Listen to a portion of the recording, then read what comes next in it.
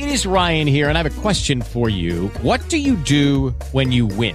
Like, are you a fist pumper, a woohooer, a hand clapper, a high fiver? I kind of like the high five, but if you want to hone in on those winning moves, check out Chumba Casino. At ChumbaCasino.com, choose from hundreds of social casino-style games for your chance to redeem serious cash prizes. There are new game releases weekly, plus free daily bonuses. So don't wait. Start having the most fun ever at ChumbaCasino.com. No purchase necessary. VGW. Void where prohibited by law. See terms and conditions. 18+. Fun crazy, not creepy crazy, on the Riley and Kimmy Show. The Riley and Kimmy Show. The Riley and Kimmy Show. Toys, movies, comics, and so much more. The Riley and Kimmy Show. And the more that you listen, the more that you'll know. The Riley and Kimmy Show. Welcome to the Riley and Kimmy Show. Ray Milland, Golden Age of Radio Tribute. Actor Ray Milland died on this date, March 10th, 1986. He passed away at the age of 79. He was at one time one of Paramount Pictures' highest paid actors. He won the Best Actor Academy Award for The Lost Weekend in 1945. On this podcast, we have two golden age of radio productions Ray Milland starred in back-to-back without any interruptions. After the tribute, please visit our website for other golden age of radio tributes and our daily podcasts that include conversations about nostalgia and retro topics with trivia. Please like our Facebook page and share with your friends. Our daily podcasts are available via iHeartRadio, iTunes, SoundCloud, and on our website and Facebook page. We start off this tribute with Ray Milland in The Unforgiven from 1949, followed by Night Cry from 1948.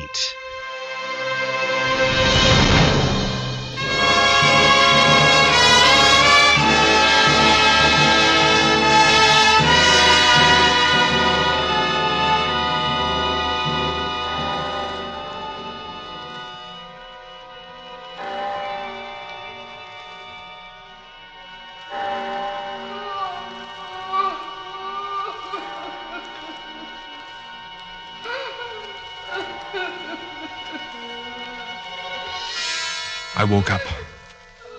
5 in the morning.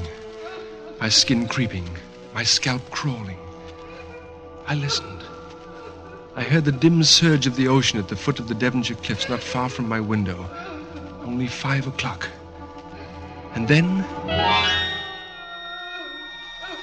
I was sure now. I hadn't dreamed that appalling crying. Could it be my sister Pamela in the next bedroom? There was no electricity in this old house. I lit a candle. I went to the door leading into the upstairs hallway. Rick! What? Oh, Pamela. You heard it too, then? What in heaven's name is it? I don't know. It comes from downstairs. It comes from everywhere and nowhere. I'm going down and search the place. It's no use, Rick. There's never anything there. You mean this has happened before? All the time you were still in London while I was getting the house ready for us to live in. Why didn't you call me or write me about it? It's our home now. It's all we've got to live in. Sounds so terribly heartbroken. But there must be some logical explanation. It'll stop soon now. It always dies away at dawn. No wonder we got the old place for such a low price. They tell me it stood empty for 10 years before... Oh, shutter blew open. It's the dawn breeze. I must have forgotten to latch up. Listen. I know. The sobbing is gone. Oh. Is that all for tonight? Is that all? It's every night, Rick. And if I don't get some sleep, I'll die. No. Don't do that. It'll be different tomorrow night. You'll see.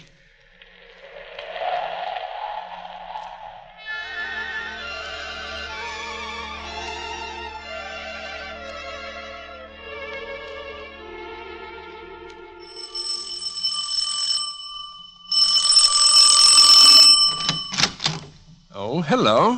Aren't you the gentleman who bought this house for my grandfather? Why, yes, good evening. Good evening. I'm Stella Meredith. It was my mother's house. Well, come in, Stella Meredith. Thank you. I haven't been in this house since I was 3, and I've wanted to come so many times. Then why didn't you? Oh, my grandfather forbids it. He has some silly idea that I'm in danger. Nonsense. You shall see the house, Stella Meredith, and I shall be your guide.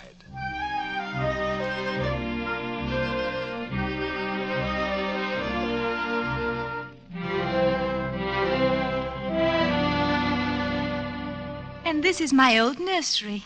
Like it? Oh, how pretty your sister has made it. That's very pretty perfume you're wearing. It's mimosa. Do you like it? Oh, very much. My mother always used mimosa. She died when I was 3 years old. Oh. May I see the studio now where my father painted? Only it's the studio where I play the piano now. You may even persuade me to play something for you.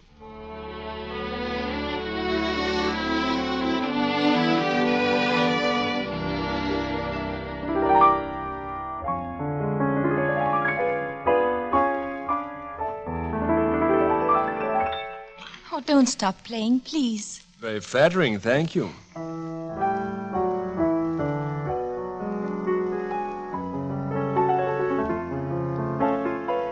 Father painted my mother's picture in this very room. You don't remember that. No. But Mother would sit on this platform wearing her soft white dress. Sometimes, of course, he'd paint the other one. Other one? He had a model, you know, a Spanish girl.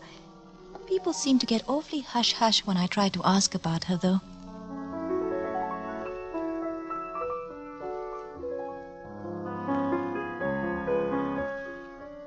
You played beautifully. It's a serenade to Stella by starlight. You mean this Stella? Me? And this candlelight. Oh, it's the most exciting thing that has ever happened to me. Is it? Yes.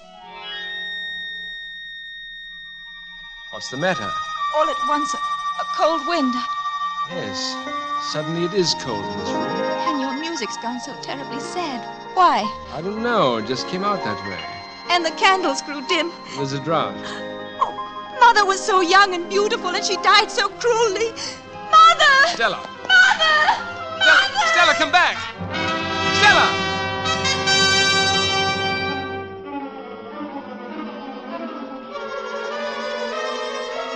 I gathered my scattered senses and jumped up and ran after her. I passed Pamela, standing amazed at the foot of the stairs. Rick, what's the matter? What's happened? There's something evil in that blasted room. Stella! But she was out the front door, her dark hair flying, running wildly in the darkness, heading for the cliffs. Stella! I shouted after her. Stella, come back! Shouted again, pleading with her. No, Stella, no! The cliffs, I thought. Stella, the cliffs! The cliffs and the boiling sea beneath. Stella!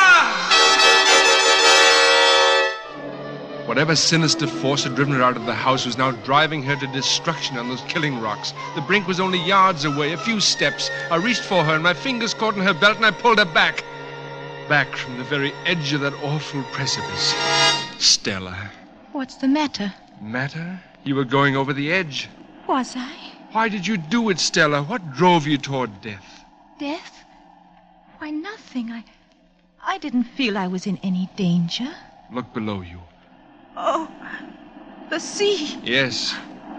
This is where my mother fell. Your mother fell here? By this dead tree. She... Are you all right? Help me. Stella.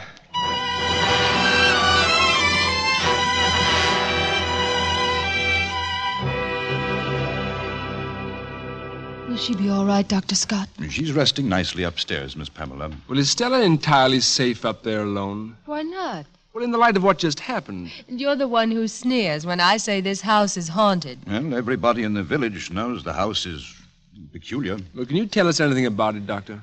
Do you know about Carmel? Carmel? The Spanish model Stella's father painted. Oh, yes. Stella's father was in love with Carmel.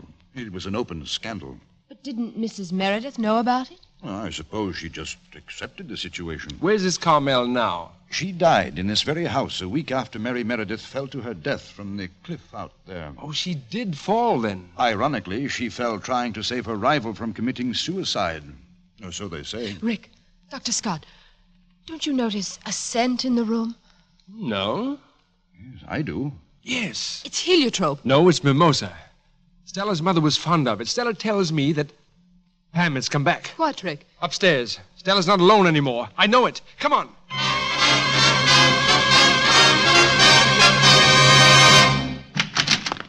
Stella. Stella, are you all right? She's gone. I'm here, Stella, darling. at the window. Now, don't be frightened. I'm not frightened. Don't you know who it is in your house? It's my mother. Your mother? Did you see her? No. But when I woke up, I felt her in the room. Her scent, the mimosa, it was all around. I could feel her warm presence everywhere. And I felt something else. Something I've never known in my whole life. The knowledge that someone loved me very dearly. You'd better take her home, Rick. No, Mother is here. She wants me with her. Your mother is dead, Stella. I know. But your grandfather will miss you. He'll be furious if he finds you here. I know, but I love it here. I'll always come back. Another time, Stella. Another time.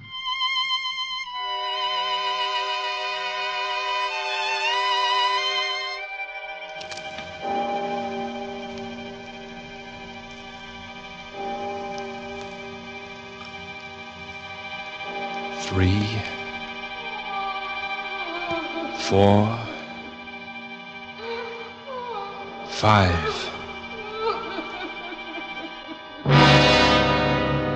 There it was again. Her grandfather was right. There was danger in this house for Stella. In the studio, when we'd first felt its presence, I'd not smelled mimosa.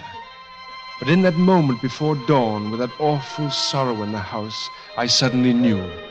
I knew that there was a cold, cruel spirit which hated Stella, and a warm, scented spirit that loved her. There was not one ghost.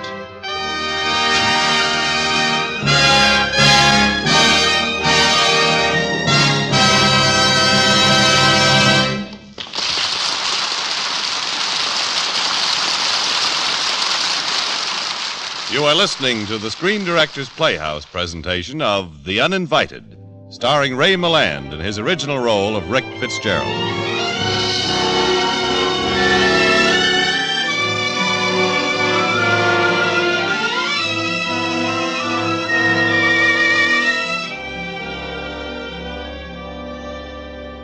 Pamela, I know this.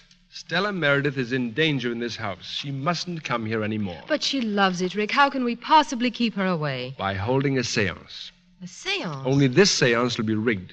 We've got to fix it so that the ghost of Mary Meredith appears to say, in effect, Stella, I'm your mother. Forget Windward House, and I shall find peace and happiness.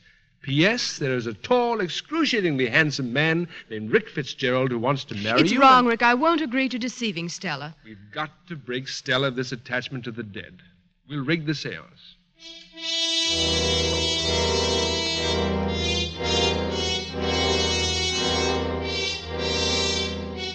That very night, we held a seance. We all sat around a table. Stella, Pam, Dr. Scott, and I. A single candle was burning. On the table, I chalked the alphabet in a big circle, and the words, yes and no, opposite each other. An inverted wine glass stood in the center of the table. My stage was set. I think the room is dark enough to begin. The important thing is that we should all believe. Yes, so I understand. Well, what now? Everybody puts a finger on the glass. Now, ask a question, Stella. Is there anybody here? Is anybody... The glass is moving. Yes. The glass is on yes. Go on, Stella. Are you my mother? Yes. You don't want me to go away from Windward House, do you, Mother? They want me to stay away. Do you? Rick, let go. You're keeping the glass from moving. I'm not. Let go, I say. Better let matters take their course, Fitzgerald. All right. No. You see? She said no. She doesn't want me to stay away. Look, the glass is moving. I G U A. Guard. I guard. Guard me from what, Father? What? C A R M. Carmel. That's enough. Who smashed the glass against the wall? You, Pamela? No one, Rick. No one was touching it. Stella. Stella. Stella's in a trance. Stella. Don't touch her. It may be dangerous. May I ask a question? No. It might help to try to reach her mind. Yes, try it. Whoever you are you Mary Meredith, Stella's mother?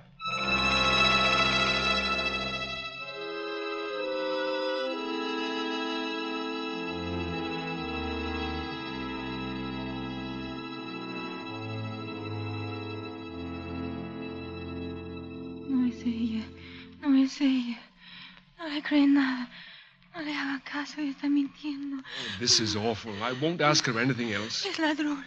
Ladrón de mi cariño. Is that Spanish, Scott? I don't know. Ladrón de mi cariño. Stella. She's fainted. I'm afraid this has all been a dreadful mistake. Oh, it was wrong. But she'll never be cured until this house is cured. Until then, Stella must never come here again. I won't answer it. I'll answer it. I'll go.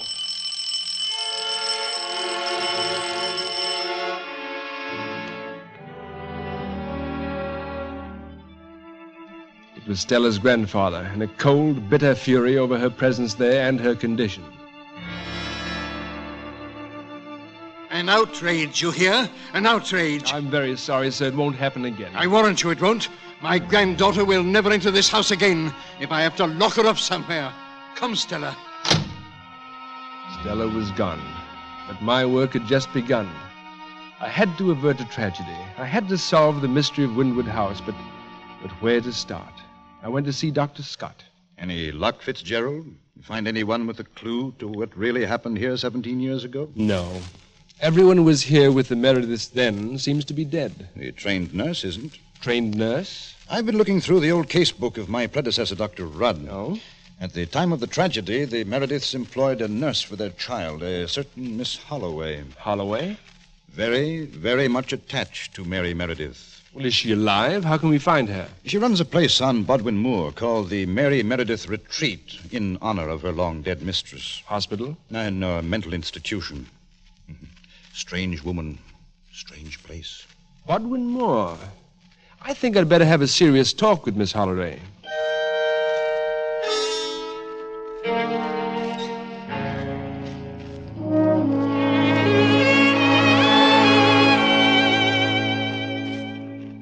I shall be happy, Mr. Fitzgerald, to assist in any way I can concerning these manifestations at Windward House. Well, to begin with, Miss Holloway, I know about the Mary Meredith Carmel triangle 17 years ago. Yes, it was the delight of the local gossips. What were Mary and Carmel like? Extraordinary women, both of them. But Mary Meredith, she was a goddess. Even her talk was lovely and sparkling. Oh, the night we sat before her fireplace, planning our lives. Yes. She met her humiliation and her fate magnificently. About Carmel. A Spanish gypsy. Beautiful and crafty and cruel. Why did Mrs. Meredith stand for the situation? She felt the decision to end it must come from her husband. Did it? Finally, to make it easier for Carmel, they took her to Paris. Found a position for her and left her there. Then they came back here with their infant daughter. For a while, they were almost happy together. Then? Carmel came back. She still wanted Mary's husband. Then one stormy night, Carmel had been told that she must leave, this time for good. Oh, there was a ghastly scene, and finally Carmel, in a rage for revenge, ran to the child's room and snatched her up and ran toward the cliff. Mary raced after her. In the struggle, Mary fell to the rocks below. The baby was unharmed. What happened to Carmel? She escaped in the storm. Next morning, she crawled back in the early stages of pneumonia. I had to nurse her. I see. And now, please. I must be alone. Please.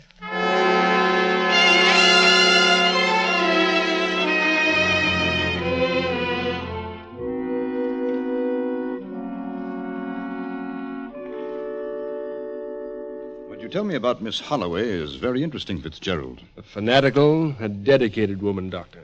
Dr. Rudd, before me, disliked her intensely. Professionally? Personally? How? Listen to this entry from Dr. Rudd's casebook for December 10th, 1932. Called to Windward House, Meredith's model, Carmel Quesada, double pneumonia. That tallies with what Miss Holloway told me. December 12th, Carmel Quesada much worse. No attempt to warm her room. Found traces of snow in her bedroom. Snow? Spoke severely to Nurse Holloway. Absolutely criminal negligence. Well, isn't that a pretty serious charge, Doctor? When a man of Dr. Rudd's generation used it, it was very apt to mean murder. Miss Holloway murdered Carmel? She was very fond of Mary Meredith. Perhaps that's why Stella's grandfather sent her to Miss Holloway's for safekeeping this afternoon. You mean Stella's there now? In that genteel madhouse? Well, I venture she's safe with her mother's dearest friend. Who was also guilty of criminal negligence? Oh, no. Dr. Scott, I must hurry. Be good enough to call my sister Pamela at Windward House. Say I'll pick her up in 15 minutes and call Miss Holloway, will you? Tell her to expect us. I'm on my way.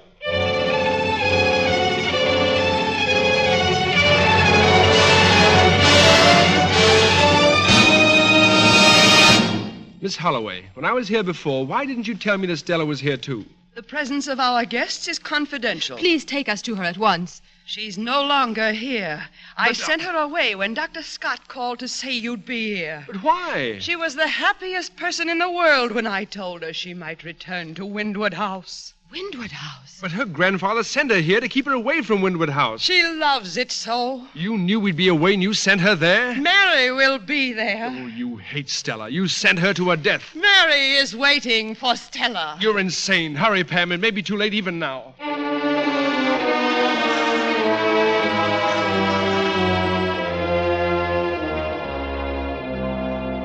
We drove headlong through the rain, racing the train to Windward House. We arrived in the early hours of the morning. The house was dark. We were on time. Stella hadn't arrived yet. And then, from the inside of the house...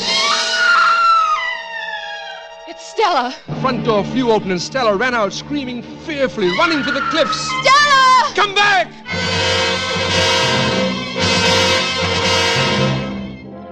Something she'd seen or heard or felt in that horribly sick house of ours was sending her screaming in the darkness toward the windy cliffs.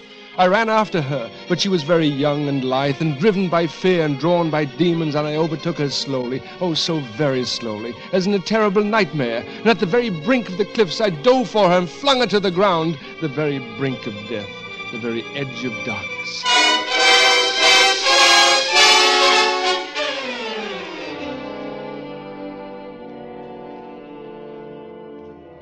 Nothing but a few bruises, Stella. You'll be fine. Dr. Scott, Rick, why would my own mother want to drive me to my death? Darling, whatever drove you from this house couldn't have been your mother. But it was. I saw her. It was a kind of a mist that glowed softly in the dark, coming toward me, just as my father painted her. And why did you run away? I don't know. Something terrified me, drew me to the cliff. Could the company endure one more excerpt from the casebook of Dr. Rudd? It's rather worthwhile. You've the air of a man with knowledge, Scott. This entry is dated a little more than 3 years before the final tragedy on the cliff. Meredith consultation, my office. Mrs. Meredith afraid she is going to have a child. Assured her she was not. A strange, cold, loveless woman refusing motherhood. But... Meredith, poor man, wanting a child so desperately. But there's Stella. Now, listen. An extraordinary household. Carmel, the Spanish girl, worships Meredith. A lovely, pitiful creature, all love and womanhood. Pitiful? What does it all mean? I don't understand.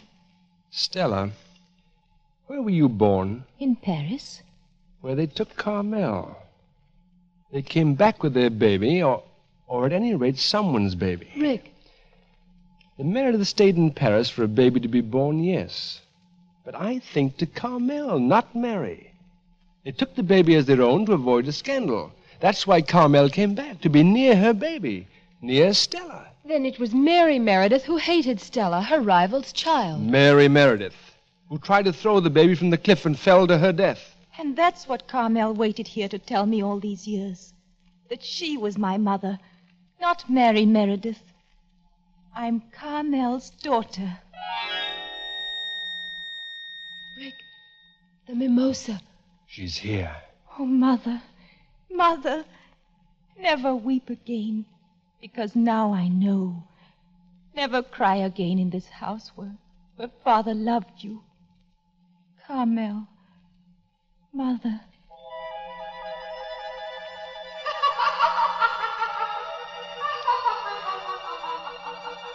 She's happy. Mother's happy. She's at peace at last.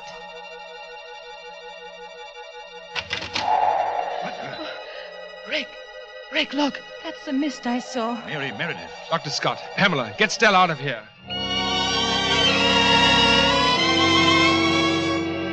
I was alone. Alone with the thing that drifted and floated in menacing, gesturing filaments in the open French doors. A luminous mist becoming a face that undulated horribly. A face filled with hatred and malevolence. And I lifted the candelabrum with its flickering, guttering candles. Come on, you icy fraud. If it's Stella you want, you're too late, Mary Meredith. You've tried enough to destroy Carmel's child. So much for the legend of your saintliness, and you can go along with it.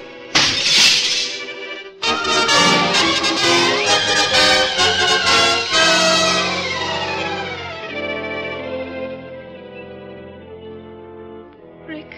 Here, darling. Are you all right? All right. I am magnificent. It's so dark, darling. Never brighter. Mary Meredith. Gone forever. And I always thought she was my mother. What? Good saints preserve me from ghosties and ghoulies and long-legged beasties and a future mother-in-law like that.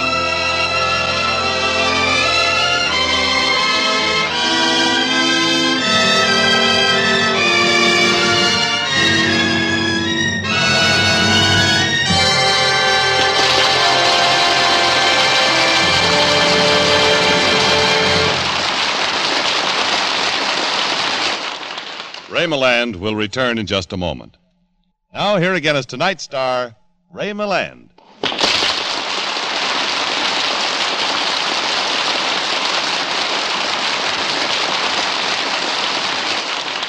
Thank you. The film version of The Uninvited was distinguished by ghosts, gasps, moans, groans, and a very brilliant gent named Lewis Allen. Lou directed the picture, furnishing the assorted horrors out of his bag of tricks. Since then, we've done 3 other films together, and his amazing know-how still has me fascinated.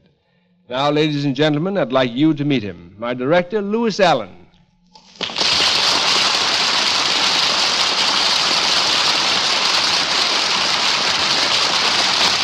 Thanks, Ray. But I hardly think I deserve those compliments. Why not? Well, The Uninvited was the first picture I ever directed. But, Lou, you'd been directing stage plays for years. But when I sat behind those cameras for the first time, I was as scared as the audiences who saw the picture. Well, how do you feel about cameras after all the pictures you've made since then? They still scare me. You know what? What? They scare me, too. Well, at least we weren't scared of the ghosts in The Uninvited. Well, you know, Lou, you made everything so real, for a while I almost believed in them myself. But, Ray, there's no such thing as ghosts.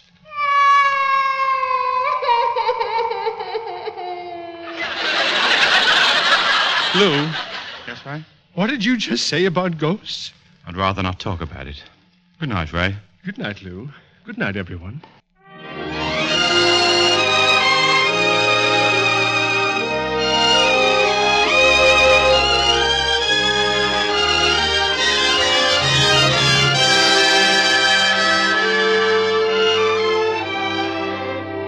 The Uninvited was presented through the courtesy of Paramount Pictures, whose current release is the William Wyler production, The Heiress, starring Olivia de Havilland, Montgomery Clift, and Ralph Richardson. Ray Milland will soon be seen in the Paramount picture, Copper Canyon. Lewis Allen's current production for Paramount is Chicago Deadline. Included in tonight's cast were Alma Lawton as Stella, Norman Field, Mary Shipp, John Daner, Georgia Backus, June Foray, and Dan Riss. The Uninvited was adapted for radio by Milton Geiger, and original music was composed and conducted by Henry Russell.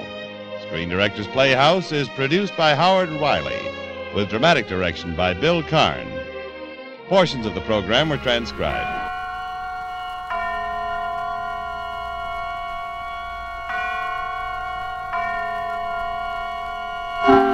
Suspense, radio's outstanding theater of thrills. Starring tonight, Mr. Ray Milland in Anton Leader's production of Night Cry by William L. Stewart. A tale well calculated to keep you in suspense. Report to the captain of the Homicide Bureau, Manhattan. From Detective Lieutenant Mark Deglin. You know, we always say that the cat waits for the mouse to run, the dog waits for the cat to run, and the police wait for the killer to run. But if he's a smart killer, a real smart guy, if he doesn't run at all but just stands and laughs, or even walks quietly and easily away, he can really get away with murder.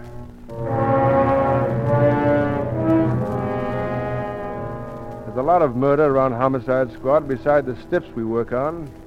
Like the knifing I got when they passed me up and made you, Lieutenant Knight, an acting captain and head of the squad. Funny how a little promotion goes to a guy's head. It was Friday that you got your promotion, and that evening, after you'd sent for me, I had to warm a chair outside until you were ready to see me. Remember? Captain Knight will see you now, Lieutenant. Well, that's sweet of him.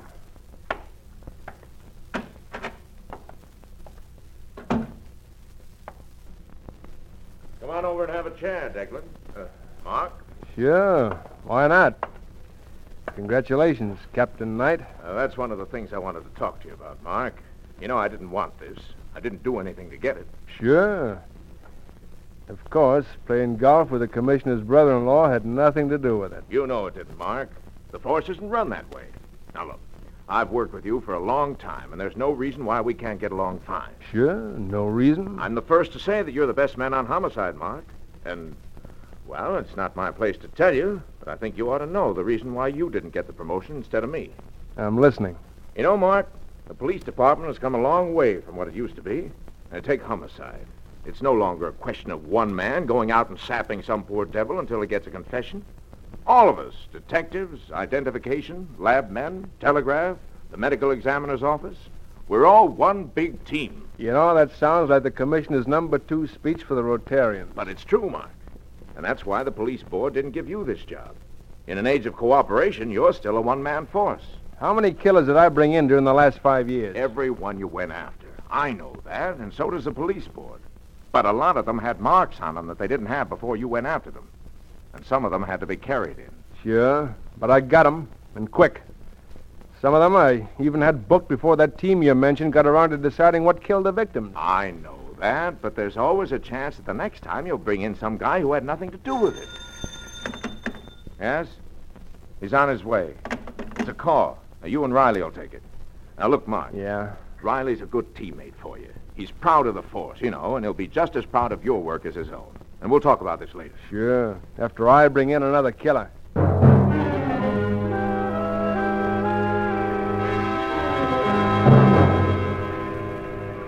Where's the killing, Riley? In the 70s, near Riverside, a gambling joint. Some guy rolled a 7 the wrong way? Could be.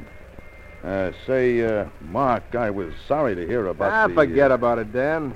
If I'd wanted a desk job, I wouldn't be a cop. I'd rather bring them in than look at them after they're brought in. Come on, let's go.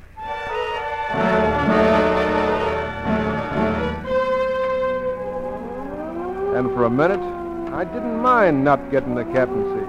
There was something about being on a job, about starting out to look for a killer that beat anything in the world.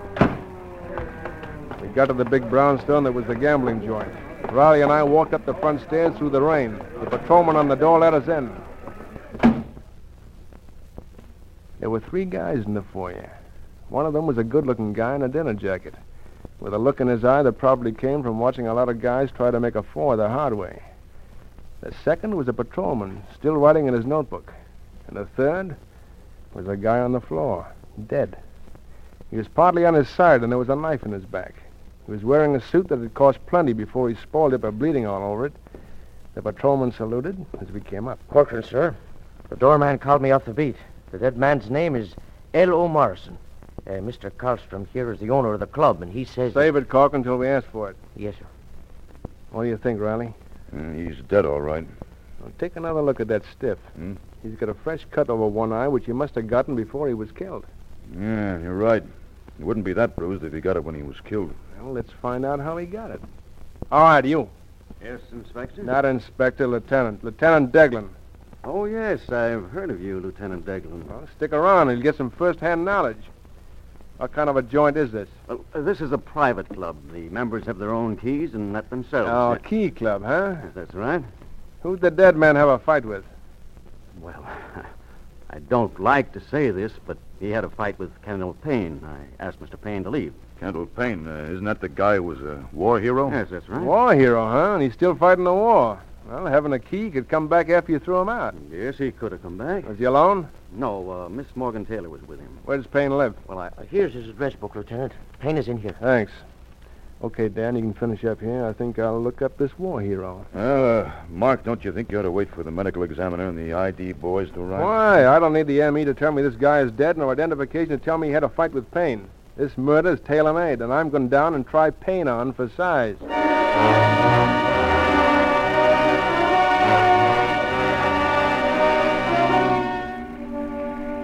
There was a short street just off the Hudson River where a lot of artists and duck wallopers live. There was a dim light in the hall, and I went up the stairs. Light spilled out from under the door that had Payne's name on it, and I knocked. All right, it's open. He was sitting on the bed. He had an army kit bag open and partly packed. There was a white bandage over his right eye, and the drawers of the bureau were open. Now, what do you want? Little talk. Your name Payne? Yeah. You're not anyone I know. Beat it. We'll get acquainted. This, badge will introduce us. You know what you can do with that badge. You know, I almost forgot you were a hero. How long you been here, hero? Maybe an hour. Now, go on. Get out. How'd you get to be a hero, Payne? With a knife? Look, I don't know you or your badge. Now, go on. Get out. Yeah, you're a tough little punk, aren't you, hero? Especially tough for a boy who just killed a man. What are you talking about? Where's the dame you were with? Maybe she can tell you about the guy you had a fight with, then went back and killed. Look, you keep her out of it. Look, Sonny, you were maybe tough overseas, but back here you're just another meatball. Now talk. What are you, a tough cop? Well, let's see how tough. Sure, I'm a tough cop. I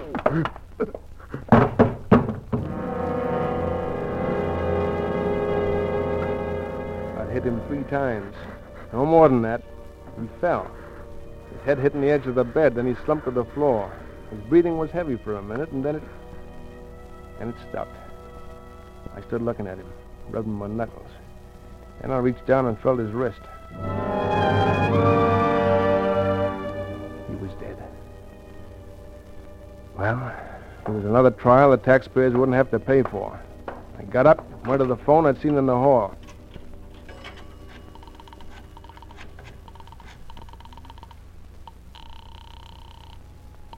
Night talking. Deglin here. Look, I just... Wait a minute, Mark. Hey, close that door, will you? Now that the case is broken, Mark, they're talking their heads off. Case is broken? Yeah, it was Karlstrom. He got panicky and started to run. You know, Riley, when they run, he shoots. He nailed him in the shoulder, and Karlstrom thought he was going to die and confessed. The dead man was into the gambling house for 50 grand and wouldn't pay, so Karlstrom stuck the knife into him. Hello? You still on? Yeah. I just dropped some change. Did you find Payne? I think he's cleared out. Clothes and the bathroom stuff's all gone. He has. Well, he probably saw something. He didn't want to get mixed up in it. Well, we can always put out an alarm on him. Go home and get some sleep, Mark. Sure. I'll get some sleep. Well, I hung up, walked back into Payne's room. I looked down at him, thought what a lousy time to make a mistake. Well, there was only one smart way out. I had to bring Kendall Payne back to life long enough to be seen taking a run-out powder. I needed some good, reliable witnesses. That way, I could get away with murder.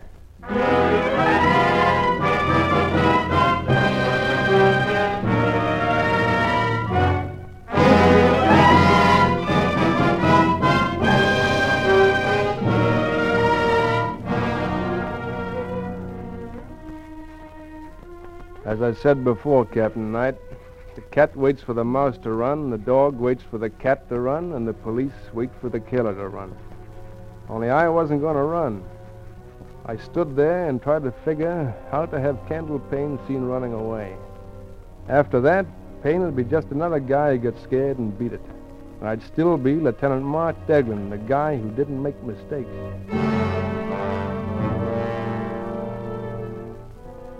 It took me a while, in the night and the rain, to do what I had to do.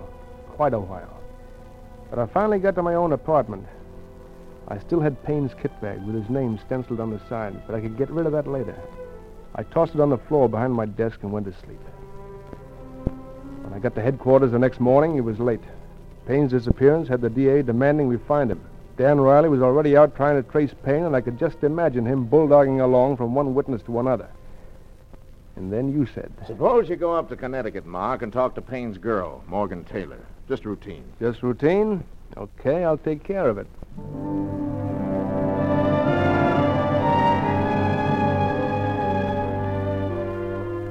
I found where Morgan Taylor lived from the Greenwich post office. It was a low, rambling white house set back from a tree-lined road. The girl who answered my ring had dark hair. It came down around her shoulders, and wide gray eyes that were sure and young and lovely. Yes? You Miss Morgan Taylor? Yes, I am. I'm Lieutenant Mark Deglin of the New York Police. Oh? You know where I can find Kendall Payne? Oh, the silly fool. He said something about leaving last night, but I thought he was just being dramatic. When was this? Well, I went down to his place with him last night after we left the gambling club. I've been seeing a lot of Ken, but I just couldn't keep on. He was always getting into fights and picking arguments. So I told him I wouldn't see him anymore. That's when he said he'd leave. And that's the last time you saw him? Yes. But there's something else. Well, yes. It wasn't time for my train yet, so I walked around in the rain. Then I remembered that I had a date to meet Ken in town tonight, and I went back to tell him I wouldn't be there. But he wasn't in his room. I had no idea he'd really left. You think you might have gone back to the gambling club? Why do you ask that? Well, after you left the club last night, a man was killed. The man Payne had a fight with. And you think he ran away because of that? He might have. Ken was, well, pretty neurotic. You in love with him? Oh? I'm very fond of Ken. But that's all, Lieutenant. But I'd hate to think that anything happened to him. You've no idea where he is now. If you'll wait a minute, I'll go with you. I was just getting ready to leave myself. He might show up to keep that date with me tonight at Morney's on Bleecker Street. We can wait for him there.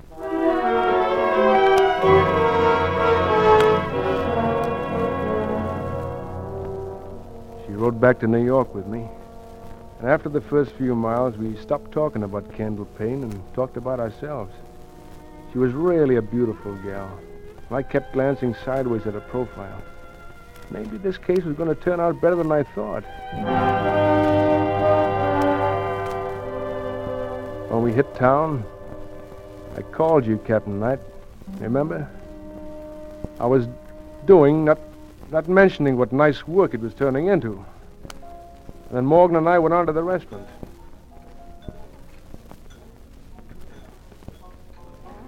Since then, I've just played around, I guess. I know what you mean. Look, it's past 8, Morgan. What time was Payne supposed to meet you? 7? Yes. It looks as though I've been stood up. Well, he must be pretty scared to stand you up. If it were me, I'd risk even a murder rap to keep the date. Thank you, Mark. Want to take me to dinner? Well, it's a good thing you asked me. I was just about to put my handcuffs on you so you couldn't get away.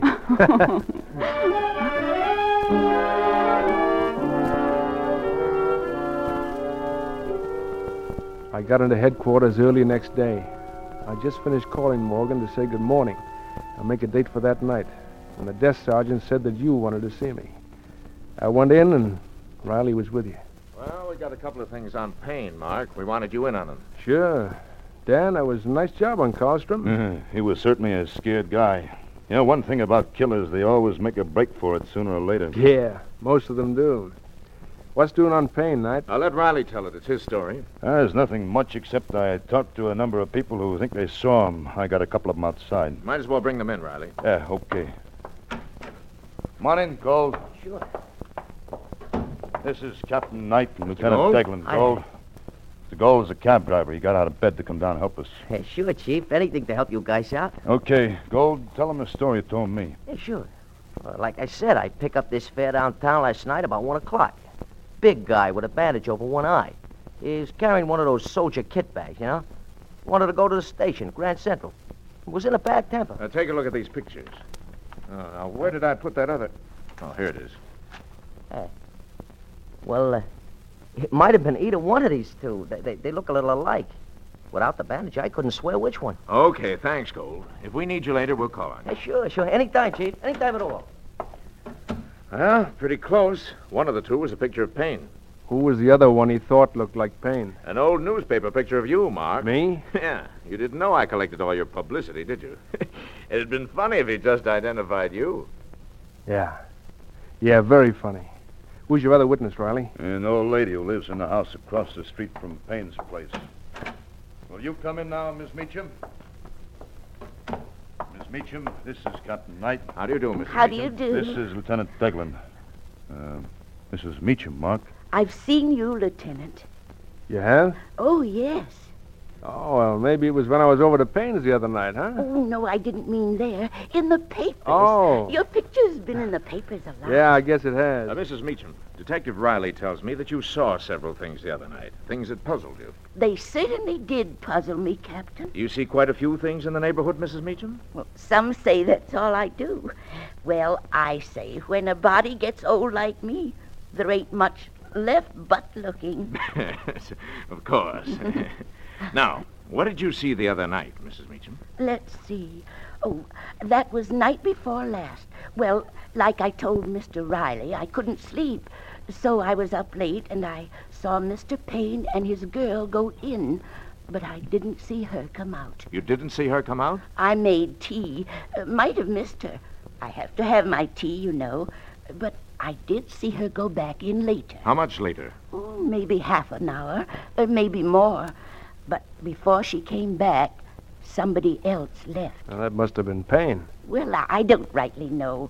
He was wearing a bandage and was carrying his kit bag, but he didn't wave to me. Didn't wave to you? Oh, Mr. Payne always waved to me when he went out. So it was mighty funny he didn't that time. Oh, maybe he just forgot. What happened after that? No, sir, he never forgot to wave. Oh, well, anyway, about 20 minutes later, Mr. Payne's girl came back. She stayed just a little while and then went away. That's very interesting, Mrs. Meacham. Is that all? Of course it is. And that was a lot for a neighborhood where nothing ever happens. Well, thank you very much, Mrs. Meacham. We'll call you if we need to talk to you again. Well, I won't remember any more than I have. Well, let's go, boys. Where are we going? I've been behind this desk so long, Mark, I'm getting calluses. I'm going over to Payne's room with you and Riley.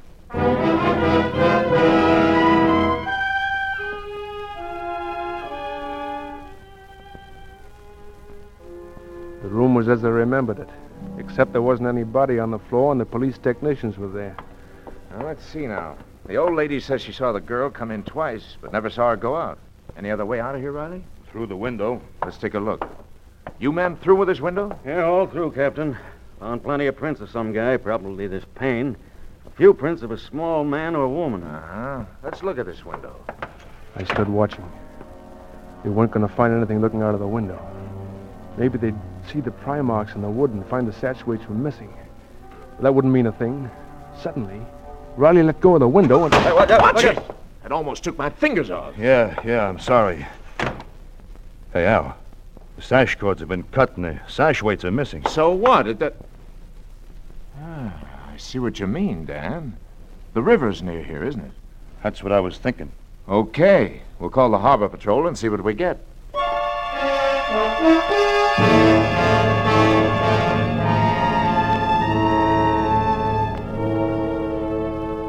So Riley had finally bulldogged into something. The walk down to the river was short. Shorter than the last time, it seemed. The police tug was stirring the mud of the river bottom with its grappling hook. When Payne's body finally came up, the dirty water cascaded from the blanket shroud and the sash weights dripped in mud. Well, that's that, boys. Payne didn't run away at all. Somebody killed him.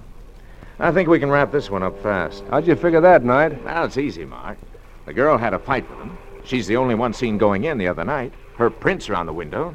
She probably killed him, dressed up in his clothes, made it look like he was leaving, then came back and dumped the body. It's the girl, all right. But listen, this Taylor girl couldn't carry a big guy like that. Couldn't she? She was in the ambulance service overseas, Mark, and carried soldiers around. Civilians aren't any heavier. I'm putting out a pickup on the girl.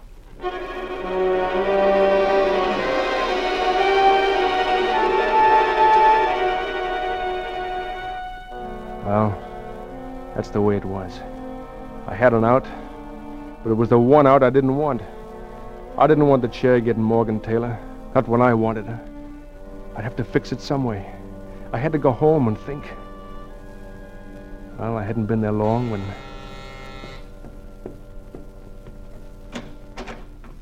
Morgan stood in the doorway, her eyes tired and frightened, her face white. She went past me without speaking and over to a chair. When she looked at me, I knew I was right. I had to find some way to save her. Mark, I just heard. They want me for the murder of Ken. I know, honey. Well, why did you come here? Why? Why, because... Where else would I go, Mark? But you're not forgetting that I'm a cop, too. If you want to take me in, Mark, I'll understand. I only want to take you one place, Morgan. And that's not headquarters. But I've got to take you in. Whatever you say, Mark. But I'll get you out, honey. You won't be in there long enough to remember even what it looks like.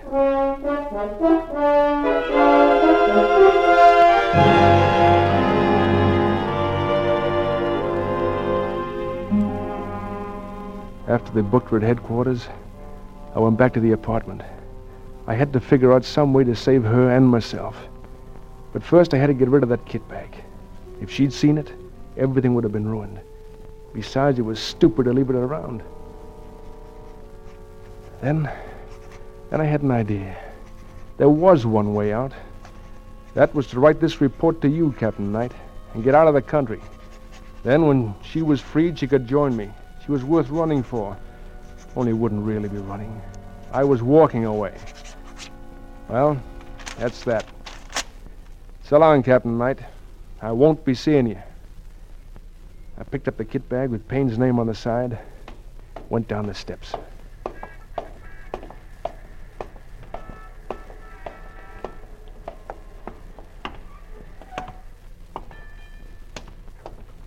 Hello, Mark. Riley, what? I think I got a lead on the girl, and I thought you'd want to be in on the kill. But I got her, Dan. I just turned her in. What? Well, where'd you find it? What's the bag? Oh, nothing, Dan, nothing. Kendall Payne. Mark. Look, I found it. Where?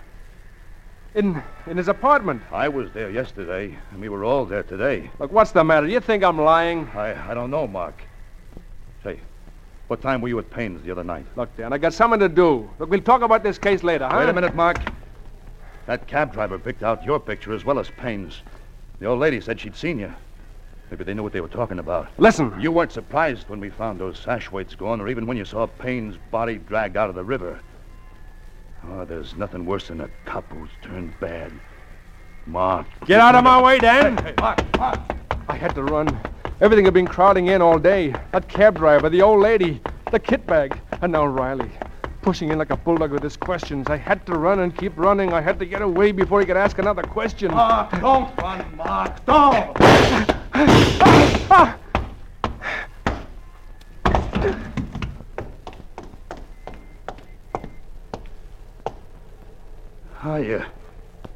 You shouldn't have run, Mark. You know what happens when a guy runs.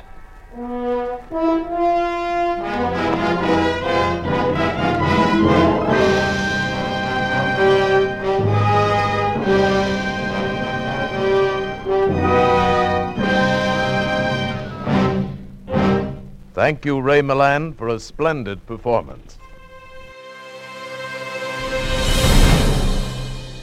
If you enjoyed that golden age of radio production, be sure to follow the Riley and Kimmy Show.